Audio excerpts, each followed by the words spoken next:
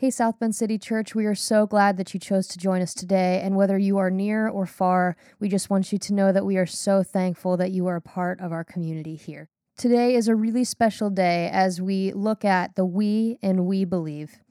As we work our way through the Apostles' Creed, we've been reminded that the story that it tells is a story that we can carry together as a community. And this week and next, we're hearing stories from the people who put the we in we believe.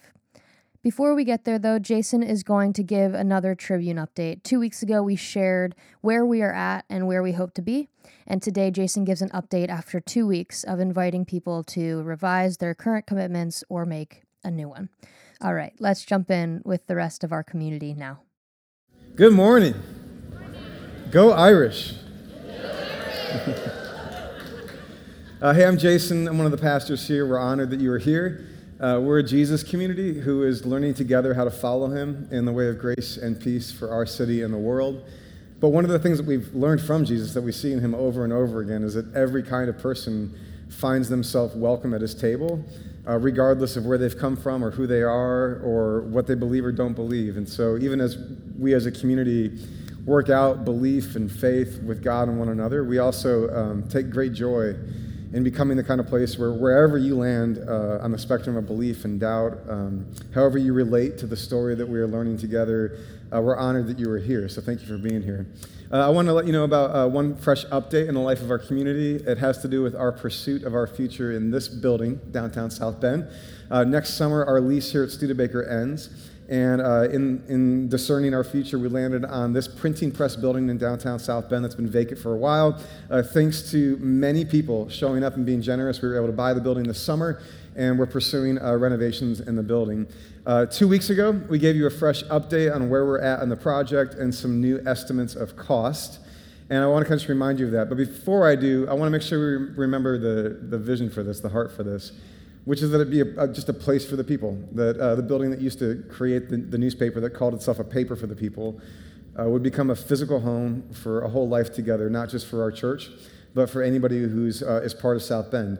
That means not just what happens on Sunday mornings in a gathering just like this, but also ways that we're dreaming about that building being used with community partners for the common good here in South Bend.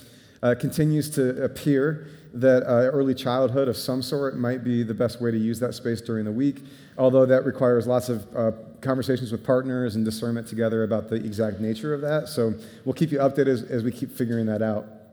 Now, what we also told you a couple of weeks ago is that in working out the project, costs have gone up pretty dramatically, which is the life we're living right now in the current economic climate, and it has to do with supply chain issues and inflation and changes in energy code and a more sort of detailed analysis of how to go at the project, meaning that some of the phase 2 costs that we thought we would spend later in our life together to renovate parts of the building that we don't essentially need right now, some of those phase 2 costs have gotten relocated in phase 1 because it's actually more frugal to do that, but it means more money up front. Right? So again, 2 weeks ago, I told you that we were looking at a gap of about $1.5 million between there's what we've all committed to giving. And by the way, members of South Bend City Church have already given about $1 million to the project. And our commitments for what we will give between now and April 2024 total roughly like $1.7 million. And we combine that with a mortgage. We've chosen a prudent, frugal amount of lending that is within our means for mortgage payments. But that gap is a real gap that we've been trying to cover. So in the last couple of weeks, we've invited people to make fresh commitments. Maybe you didn't have a chance to commit to the project when we started in the spring, or maybe something changed on your end and you wanted to revise your commitment. We've also continued to work with the contractor and the designers to just ask all the questions we can ask about how we get into the building within our means. And so here's the good news. The gap has shrunk in the last 2 weeks. Yeah, I'm really pleased. Yeah. We were looking at a gap of about $1.5 million. Today, the gap is at $733,880. Yeah, that's like half. That's really incredible. Some of that's from new commitments, and most of that is from continuing to refine the plan for renovations and seeing where we can save money, and the just infinite variability of the cost of things. Like any given week, things cost different right now than they did the week before. We're going to continue to mind that carefully, explore all of our options with the contractor, and we're going to just keep figuring out how we get there together in a way that's frugal and prudent and doesn't put our community in an unwise place financially. But we're really eager and excited to continue to pursue our life together at the Tribune. As always, you can go to thetribuneproject.com. Maybe you're new and you want to see what the whole project is about. There's some great images there. There's a film that tells the whole story. There's a lot of FAQs on the website that you can read. There's also, this past Friday was kind of a fresh deadline for revised and new commitments. However, you can always commit to the project, just so you know.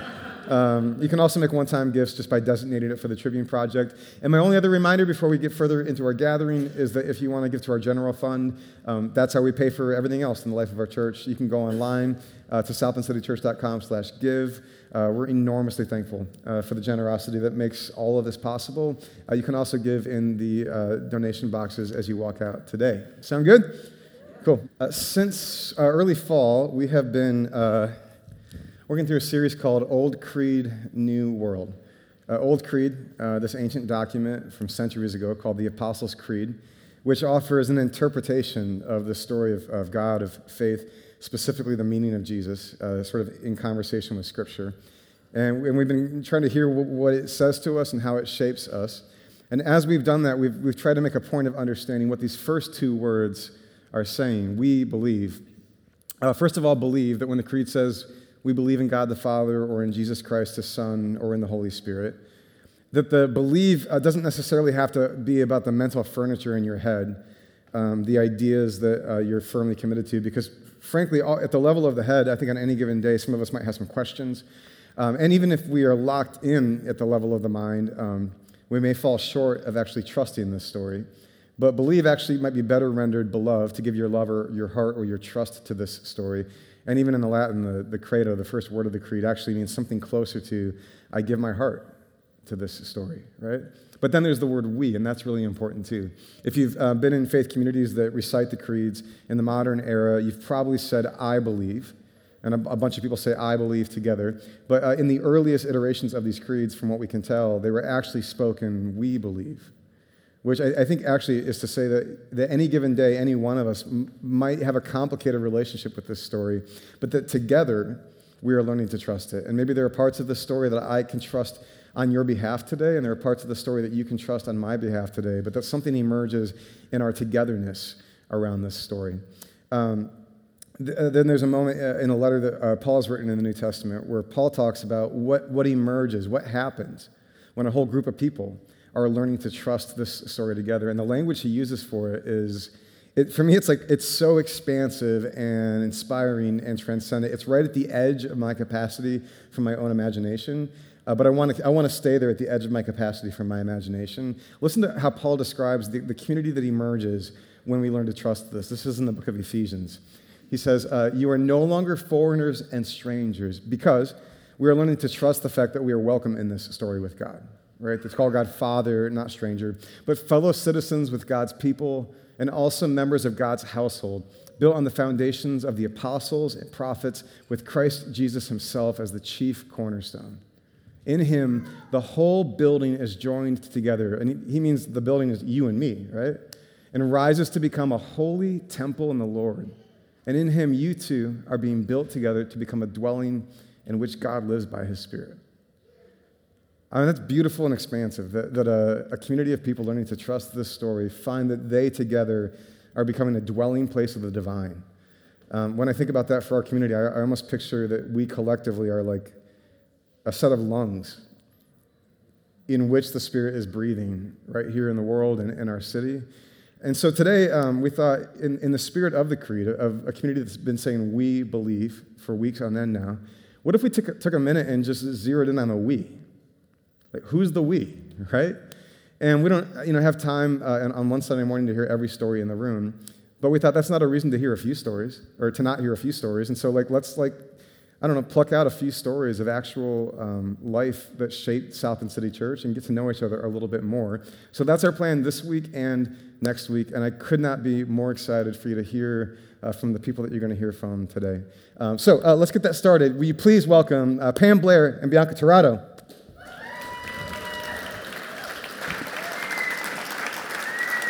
Yeah. Hey. Thank you. That's for you. Hi. That's for you. Welcome to the sacred rug. Some good mojo on this rug. You all don't know, there's some good mojo on this rug. Thank you for being willing to do this, to share with us, to rearrange your morning, to talk to us. Let's say you're at a dinner party and you meet somebody for the first time and they're like, hey, who are you? Where are you going to start? Pam, you want to get in? Of course, give it to me first. Well, I grew up, born and raised in Elkhart, Indiana, far land from here. And I moved here in 91, so I've been here probably longer than I've lived in Elkhart. But I'm an only child, and I say that because I lived in a land of make-believe, and now I get the opportunity to bring these make-believe friends to life. So, but yeah, I'm an artist. I work for the University of Notre Dame and the Kroc Institute for International Peace Studies. But I'm an artist first and a lover for the arts. So beautiful. What about you, Bianca? Awesome. So I'm originally from Chicago, and I moved here with my parents when I was like 6 years old. I'm the oldest, so I have a younger sister. We're 5 years apart. I co-parent with my sister to raise my niece Lillian, and I work in local government, and I've been in local government for the past 5 years. Nice. And you two are married. Yeah. We're still like basking in the afterglow because this is a recent development, happened right here. Yeah, on the sacred rug, That's right, yeah. Tell us a little bit about how you found your way to SBCC. How did that story go? So this is my favorite story to tell. So I work with the Common Council, and we do an initiative with our local pastors. It's called the Invocation Project. And so I reached out to Jason in 2018 to invite him to say a prayer for the city before a council meeting. And he came, and I was like, this is the most beautiful prayer I've ever heard. And I have to, no, it was so touching.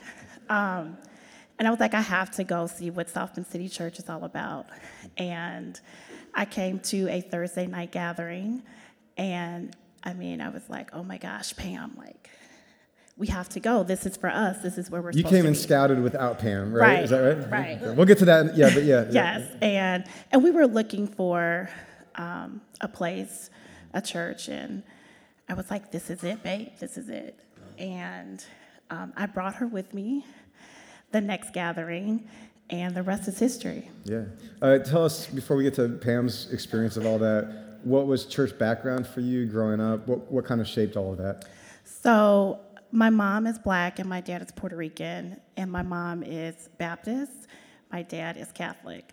So you can the imagine, whole cocktail. It's the whole thing. Yeah.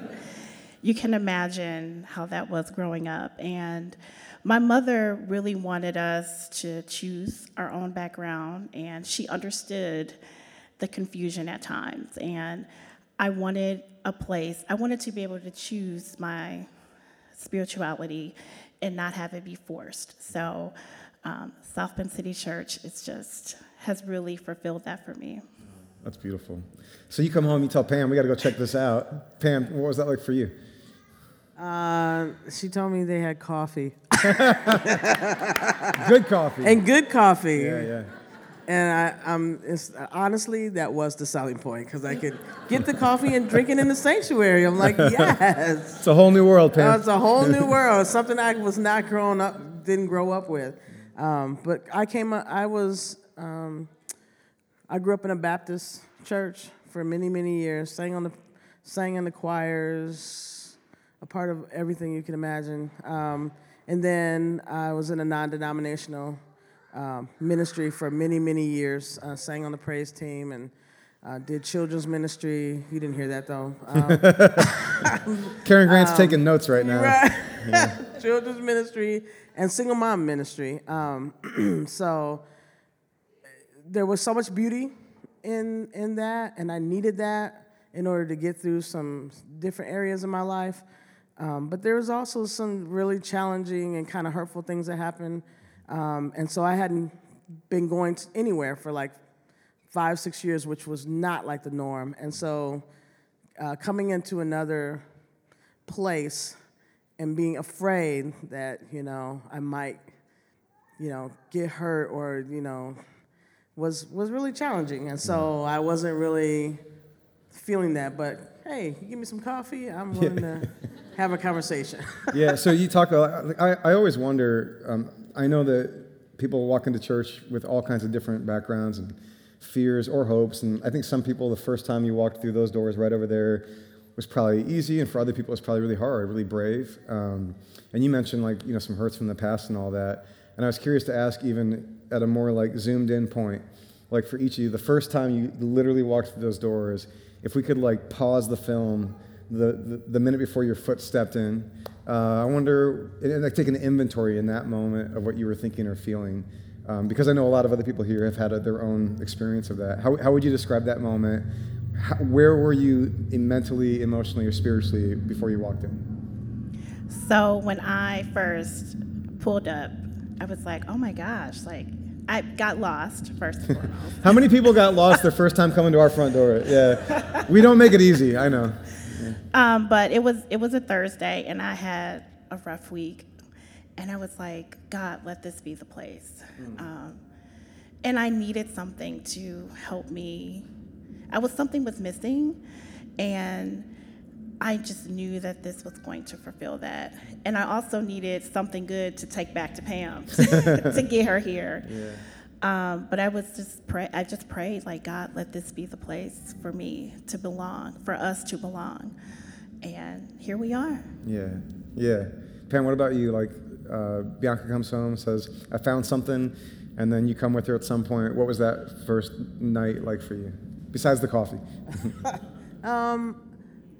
I think I was, you come with all kinds of ideals. And again, like I said, I came from, a church where, people are standing up and clapping and, the music is rocking and bumping.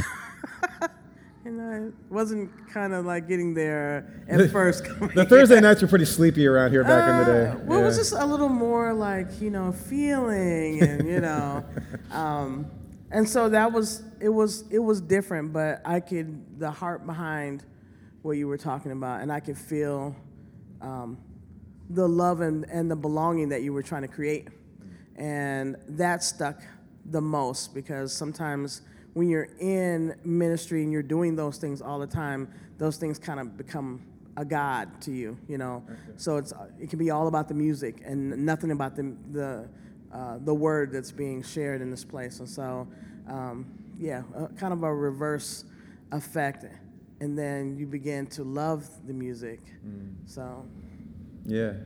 Why'd you stay? I mean, that's a little bit of why'd you stay, but I'm curious. I think a lot of people have had to kind of think all over again, kind of in the wake of the pandemic and coming back together about, what's going to be part of the life that we're going to build. And it's pretty clear for you too, this continues to be a part of that. Was there a fresh reckoning, or was it a non-negotiable, or was it something that you guys kind of came back to reconsider? I would say the mantras for me was a huge selling point, because a place that we're here, and we're here to be our true authentic selves. And how do we show up for other people, right? Practices, not performances. How do we genuinely show up and be kind? And that's something that throughout attending different churches, I have not felt that. And that's why I stayed, because that is the word. And that's how I show up in our family and others. How do I show up and be my true authentic self and be a servant to them? Yeah, and if you don't know the mantras that Bianca's referring to, they're illustrated in those paintings, but these are 4 sort of commitments that we've landed on about how we walk together, everyone an icon, fields not factories, practices not performances, sushi not fish stew. We won't bore you with preaching them all now, but those have been meant to really hold our feet to the fire on the way that we walk together. What about you, Pam? Mine will be really basic, why do you keep showing up? Yes. You like it. It resonates with you. A part of my heart, I feel a part of my heart here. A lot of work that I've done in the past at St. Mary's College and at Notre Dame has been justice work and racial reconciliation.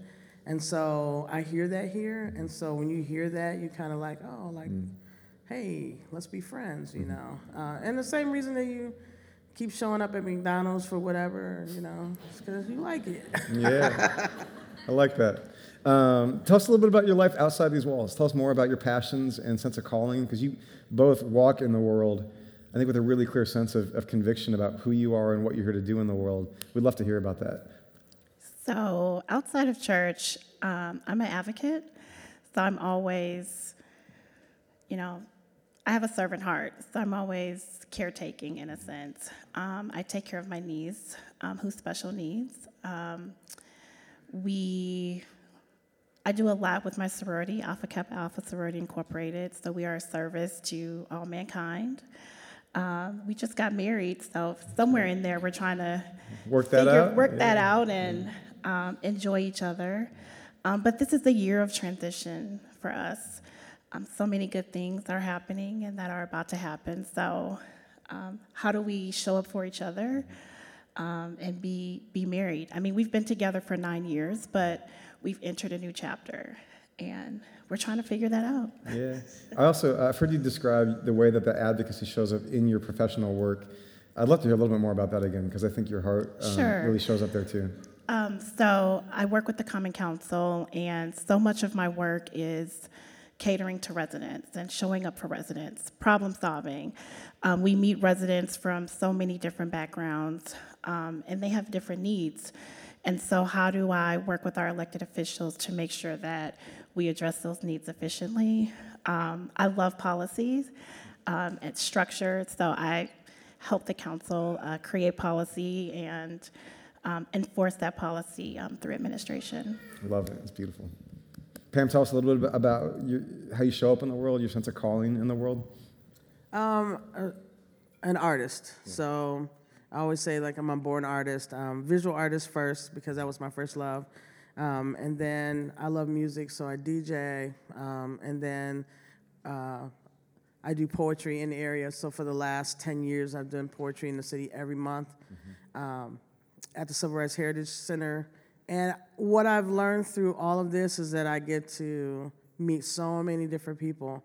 And through the poetry part, not only like DJing, you know, you bring good music to people, but with the poetry part, I've been able to create a welcoming space organically, like seriously, like just making it open to anybody. And we've seen so many people come through there, so many people that have like written for the first time or not written, or just, you know, the tears and all the stories that they share through poetry has been just numerous. And it's beautiful. And so those are the ways that I get to, you know, share my passion, my heart. I do a lot of like art at Art Beat in the summertime, and the amount of paintings that I've sold, I'm like, if I can get in everybody's house before I leave this earth, that's awesome. I will live forever. I love it. It's amazing. It's so obvious to me how the way that you both show up in the world is its own expression of the things that we're trying to work out together here. Love for God, love for one another. Whether it's, you know, work in city government or like the way that you're shepherding artists. I know a number of the other poets who show up in that space, and I know what it's done in them, the impact it's had, and that's a credit to the space that you've created. There's like healing happening by you creating a vessel for other people's voices to show up. So it's so fun to celebrate you two.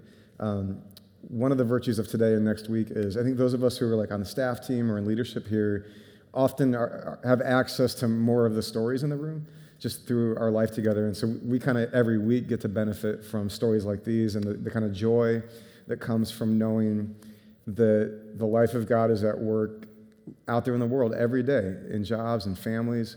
But it's fun for you all to get to hear a little more of that. I thought it'd be great to ask you both a version of a table question that we ask. So we have table groups in our church that meet for meals and conversation. And one of the questions we often ask each other at the table is simply, what do you want? Because desire is a really powerful thing, especially when make room to tap into those deepest desires for what you want for yourself or for life or for the world. And we thought we'd do a version of that in these conversations, but specifically around a couple of arenas. So for the two of you, I really wanted to hear, what do you want for SBCC? Like when you think about who we are and what we're called to be and growing up into that and living up to that, how do you see that?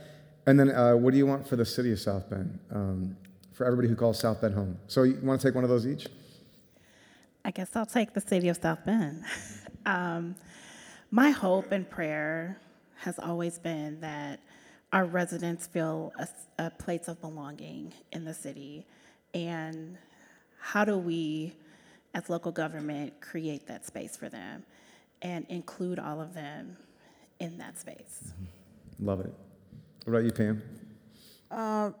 My heart for South Bend City Church is that the people that find themselves here will continue. I said this earlier this morning, that to keep you all in prayer, first and foremost. Those in leadership, because it's a big responsibility. It's a big deal, and yeah. So there's that part of it, and that people will always feel welcome here, whether they're just visiting with their family or whether they're in school for 4 years and they come here, or whether they're here for a long term, or whether they move away, that they'll always know that they were welcome here, and that will be a continual trend. I think that is the heart of like how people show up for you, spiritually, financially, and physically, and everything else that comes behind that. So that's my biggest prayer, is that God will continue to have his hand on your life, speak to you as regards to what you need to do for this congregation and for the city. I know I speak for all of us who have our hands in leading here, that we will gladly receive those prayers. Yeah, that's awesome. Well, guys, I'm so grateful for you jumping in here, sharing your story with us. You want to say thanks to them? Yeah. Love you guys. Thank you. Thank you. Oh, gosh. Oh, man. Big fan of these two. Up next, I'm so eager for you to get to know this next beloved friend a little bit. We first met a few years ago, I think on her first Sunday here. And since then, I just keep thinking I want more people to experience the joy of a little bit of Barbara Young in their life. So will you please welcome Barbara Young?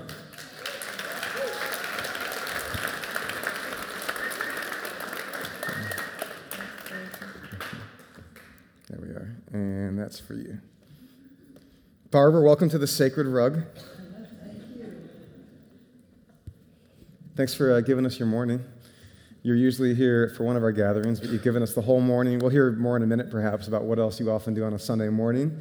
But let's just start right in. Tell us a little bit about like who you are, where you're from, what has you in South Bend.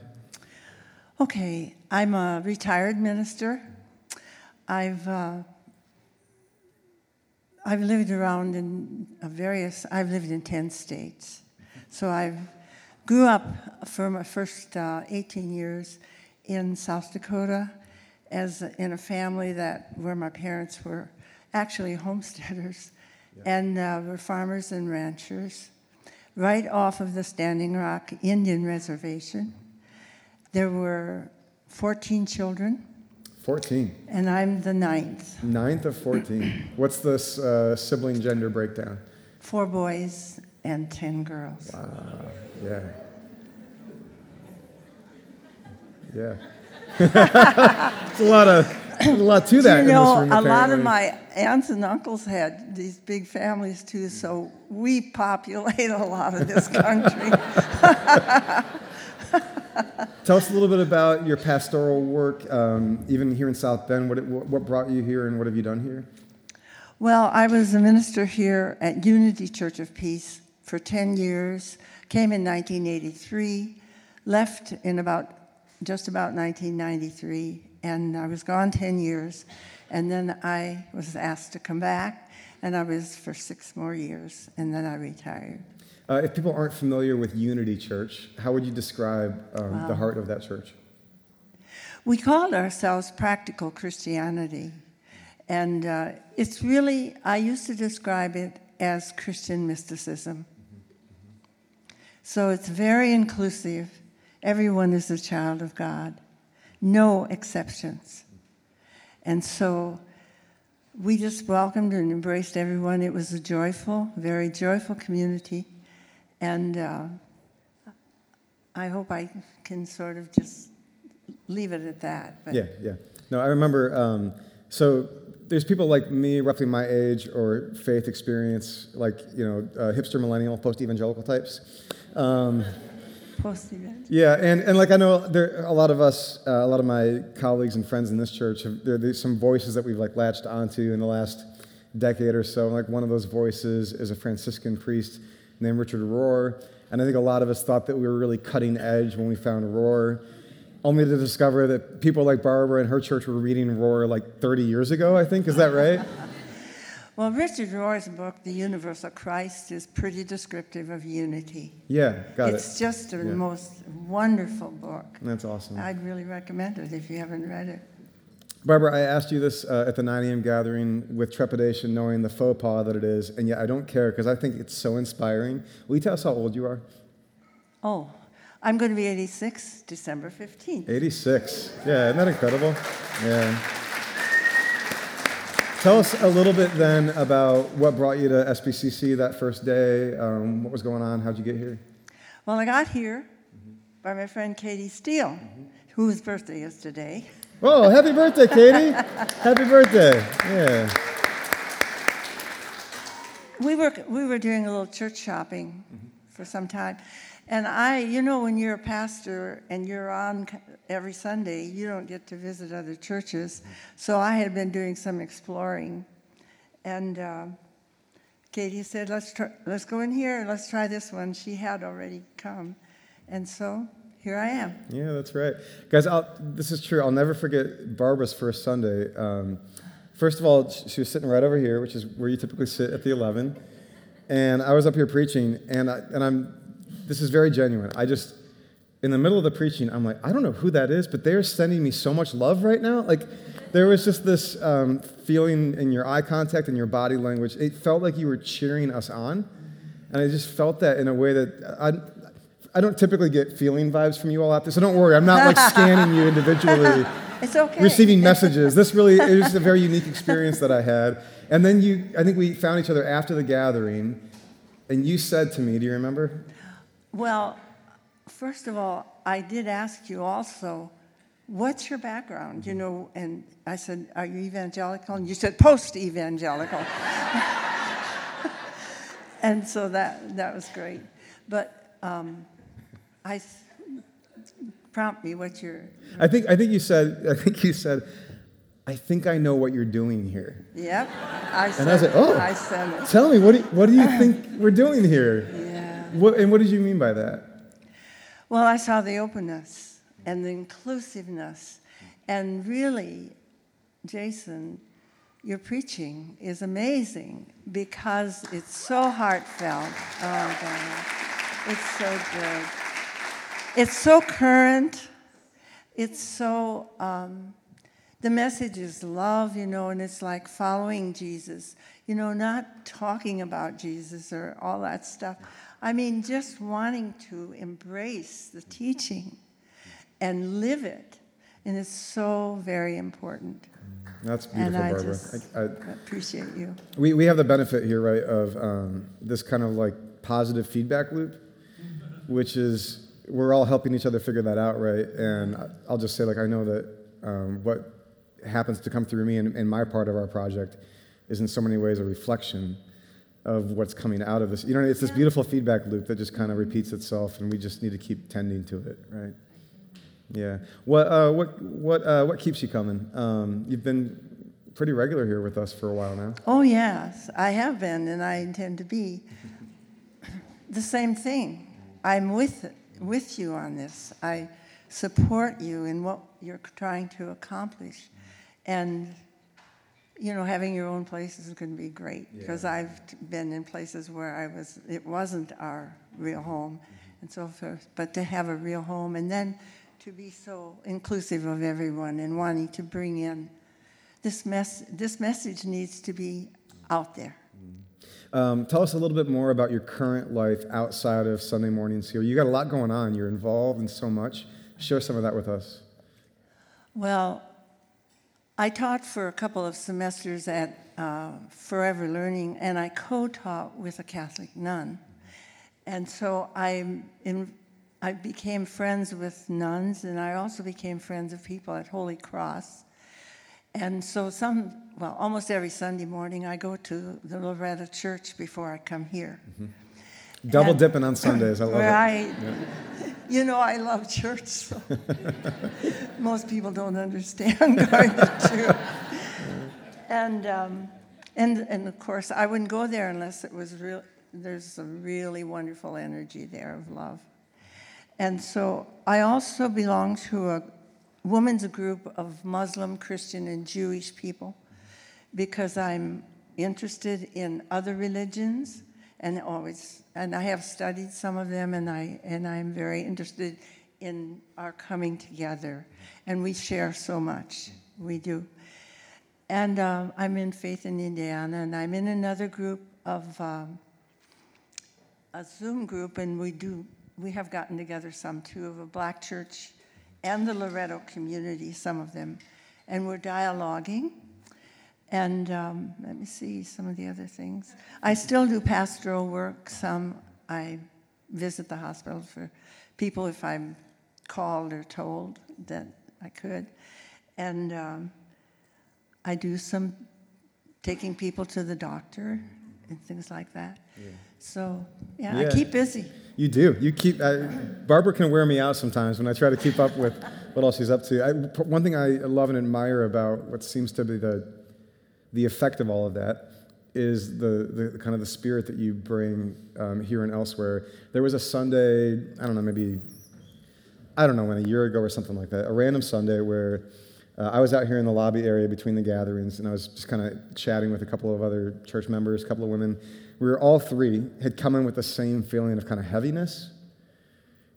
It was just one of those weeks where, we have so many weeks like this, I know, but it was one of those weeks where political developments or other catastrophes or tragedies had just kind of all come at us, and I think we were lamenting together. And I think one of the women I was talking to actually said, I just need somebody to tell me that there's some hope right now. And I'm not kidding. At that moment, Barbara Young walks in through the door and sees us, glowing the way she usually glows. And I say, hey, Barbara, I don't know if you know these two friends of mine. And so we chat for a moment, and Barbara says, I just have to tell you. And then she begins to just say the ways that she's seen God at work in the world, some of the beauty that you've seen. It was like a prophetic moment in the way that it met our conversation. And I'll just say, I think the reason it was so credible to me is your life and experience. Like, you're not someone who, when you see the good in the world, it's not that you're not deeply invested in the work of peacemaking and justice. You're in there all the way. And then around and beyond and within all of that, you seem to have this capacity to see the good. And I think a lot of us could use more of that, especially from a voice as credible as your own. I cry at the news sometimes. Yeah. I mean, I watch the news and I do cry sometimes. Yeah. But I also have this really strong belief that good is so much more prevalent and stronger and everywhere in people, and there's just so much goodness that the news gives us the worst. And that's their business, I guess. But that we can know, just think of your own life and the good people that you know. And remember that, because that goodness is there. And it will not be overwhelmed by the other. That's so good. I'd love to hear from you, Barbara, when you think about the community of South Bend City Church, and you dream of us being who we should be and growing up into that and continuing in the things that we're called to. What do you want for South Bend City Church? Well, I want what you want. I want it to be there, beautiful, having your own place, but to be able to offer to the community and to be so visible It's going to be wonderful because this message needs to be out there, and it will be. I really believe that it will be.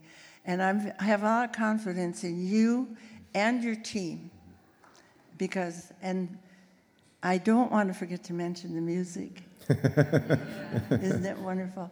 And the joy. So it's going to sell itself. Barbara, I love you. I'm so grateful that you're a part of this community. Will you say thank you to Barbara?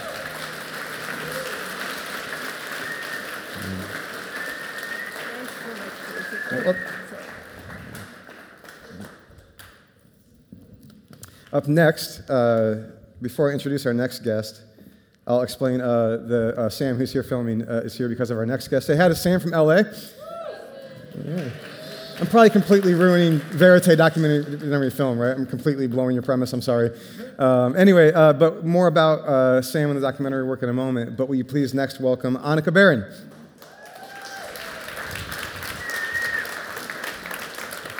Welcome. Annika, welcome to the Sacred Rug. It's very exciting. Let's get right into it. Tell us a little bit about who you are, where you're from, what you're up to right now. Yeah, so I'm originally not from South Bend. I'm from Wheaton, Illinois, which is a suburb of Chicago. Some of you may have heard of it because of Wheaton College. So that's where I grew up my whole life until I came to Notre Dame. So I'm actually a student at Notre Dame right now, studying neuroscience and behavior and global affairs with a concentration in peace studies. Is that all? That's it?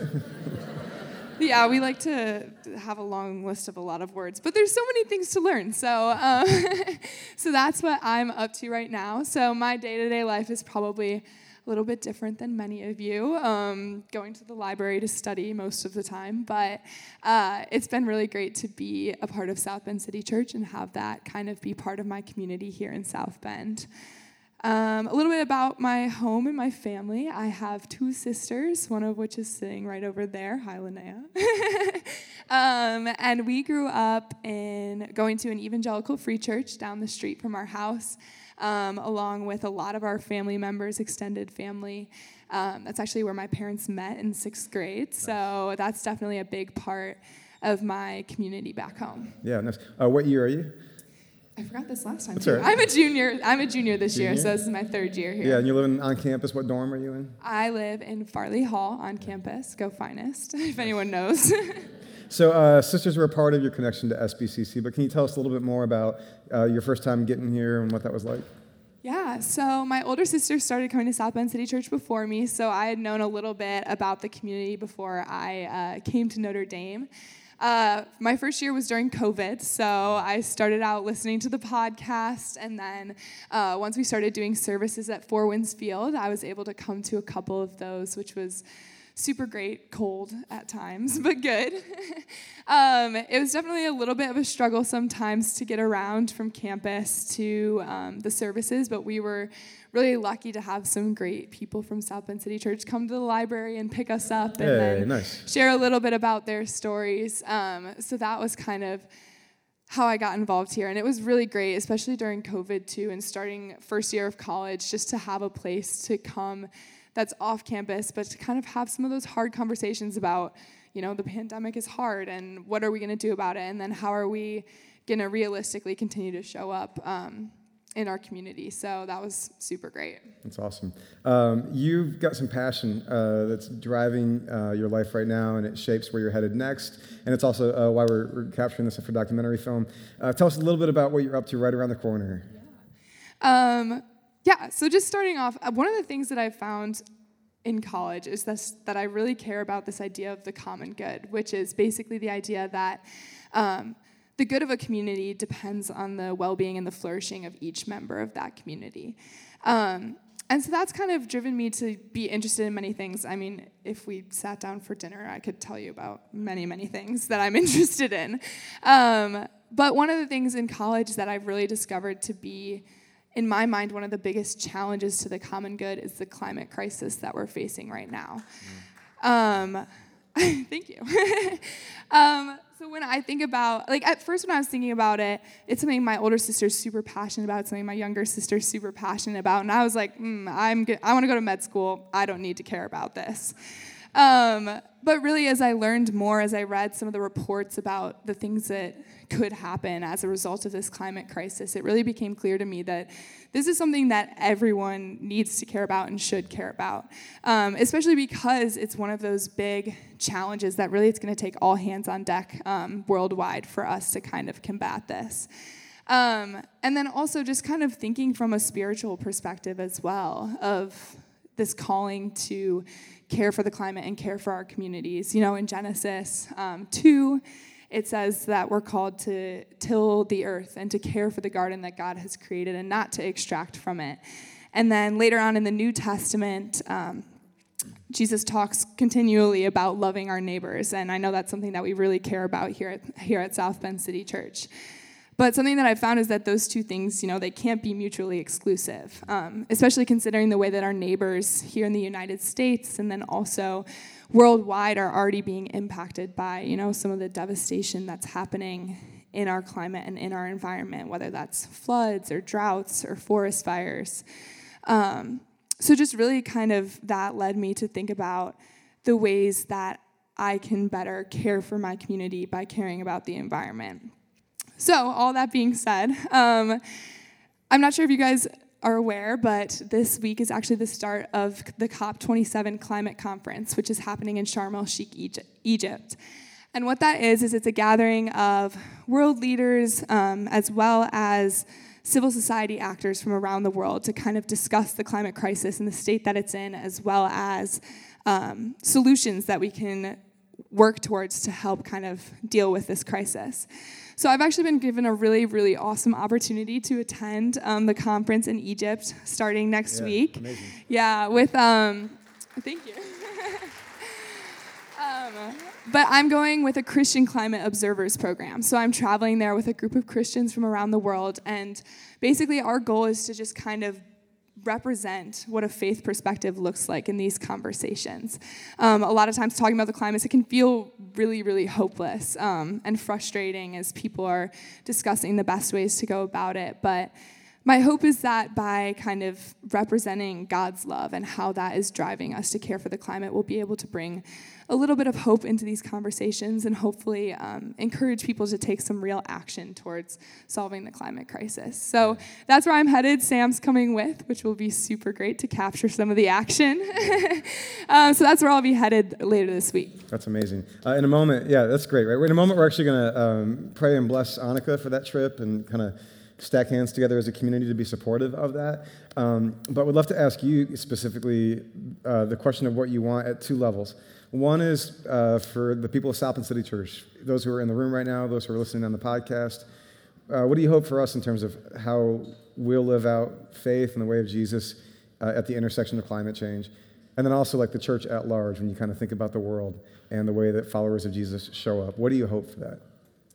Yeah, so I'll start off with kind of like the broader church perspective. One of the things that I really hope is just that churches join in the conversation. I've been super grateful that here at South Bend City Church, this isn't a topic that we've shied away from, even though it's kind of a big problem that can seem scary at times, but I think it's super important to talk about, you know, the moral reasoning of why it's so important to take care of the planet. And then also just to bring in that perspective and that motivation of this is the world that was created for us to live in, and we're going to take care of it and protect it. And also protect it for our neighbors and not just for ourselves. So I think that that's a really important part of the conversation that churches can bring. And I'm hopeful that in the future, more people will join into that conversation. And then on a personal level, and these are still things that I'm working to do too. I mean, I don't nearly have it all figured out, but just kind of taking the time to reflect on your own position in terms of thinking about the ways that you yourself are caring for your environment through your everyday life. So that might be, you know, bringing a tote bag to the grocery store, or finding ways to reduce your meat consumption.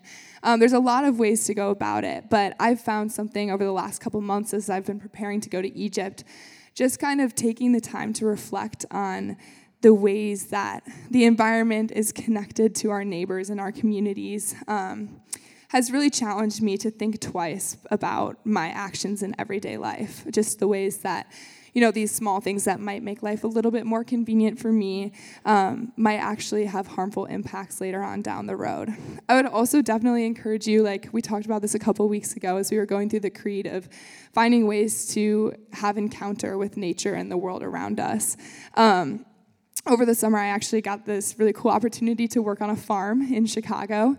And that was really a great way for me to just see, like, as plants are growing, just how amazing and miraculous that is. So I would definitely encourage you to kind of find ways to get out and encounter nature and encounter your community. And then just, again, reflect on how those things are all connected and how you can better show up for creation and for your community. Yeah, amazing. Those are good challenges for us. Annika, we would love to take a minute to just sort of bless you, to pray for you as you head to Egypt. So the way that we're going to do this, I'm going to hop over here. If you want to stand with me, that's great. And then, church, I'll offer a brief prayer for Annika, and then we've got a blessing on the screen that if you're willing and would like to, you'll join me in speaking this blessing to her as a chance for us to exercise some solidarity with Annika and the work that she's doing. Sound good? Cool. Loving God, we thank you for Annika and the work that she and many others are doing.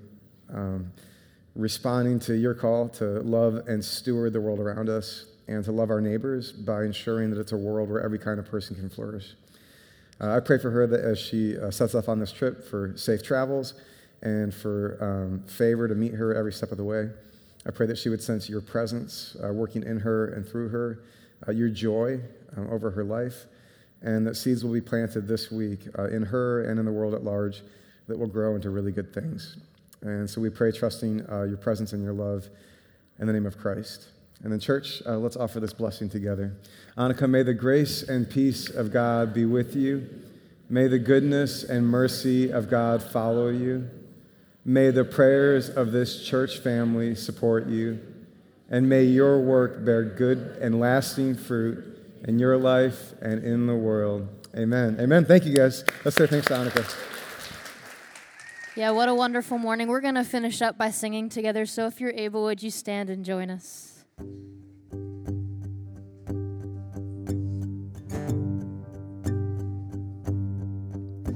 Mine eyes have seen the glory of the coming of the Lord. You are speaking truth to power. You are laying down our swords, replanting every vineyard till a brand new wine is poured.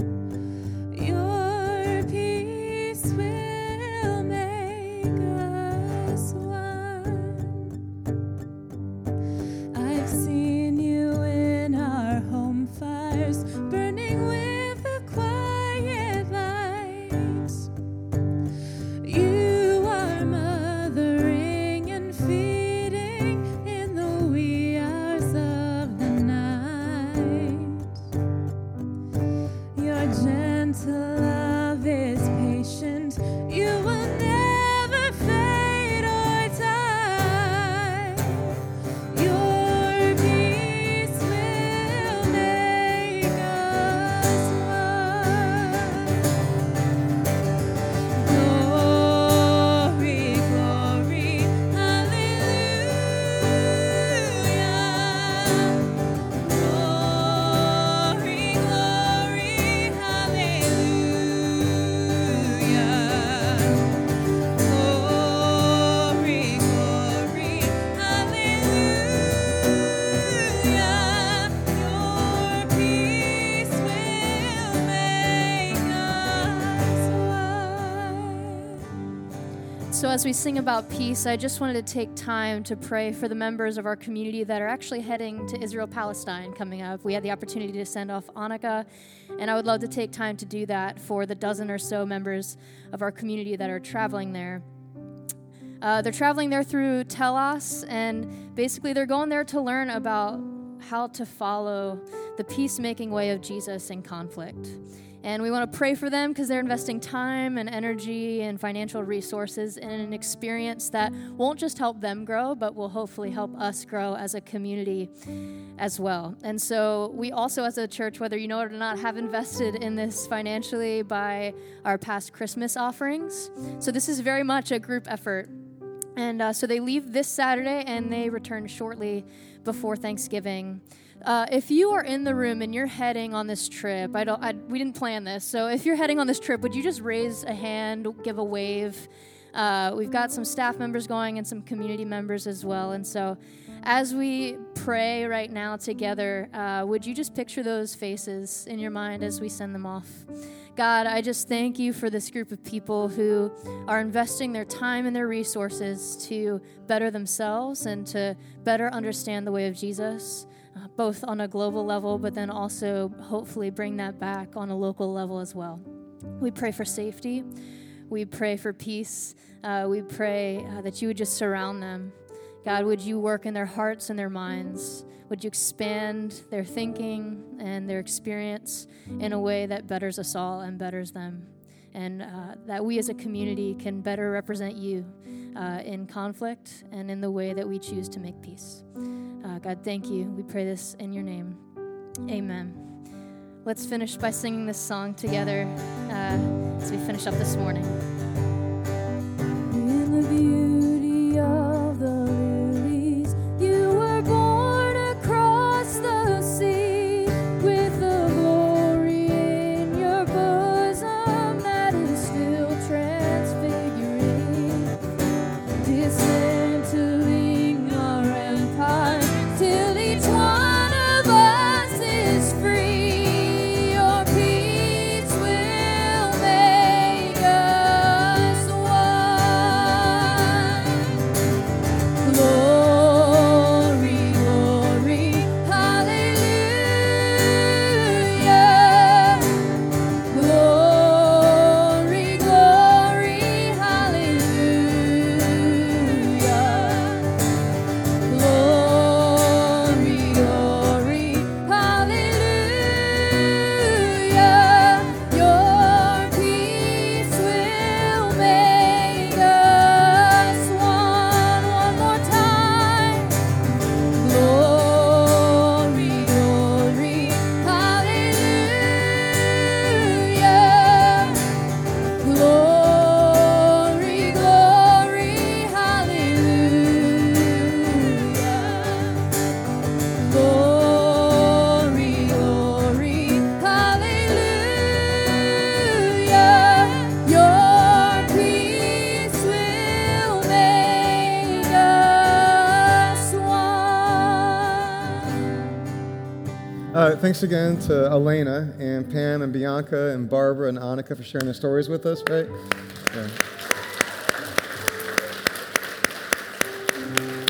Yeah. May we discover together the temple that's being built in our midst, that a divine dwelling is expanding and emerging, and that God is breathing through us together in the world. And may grace and peace be with you.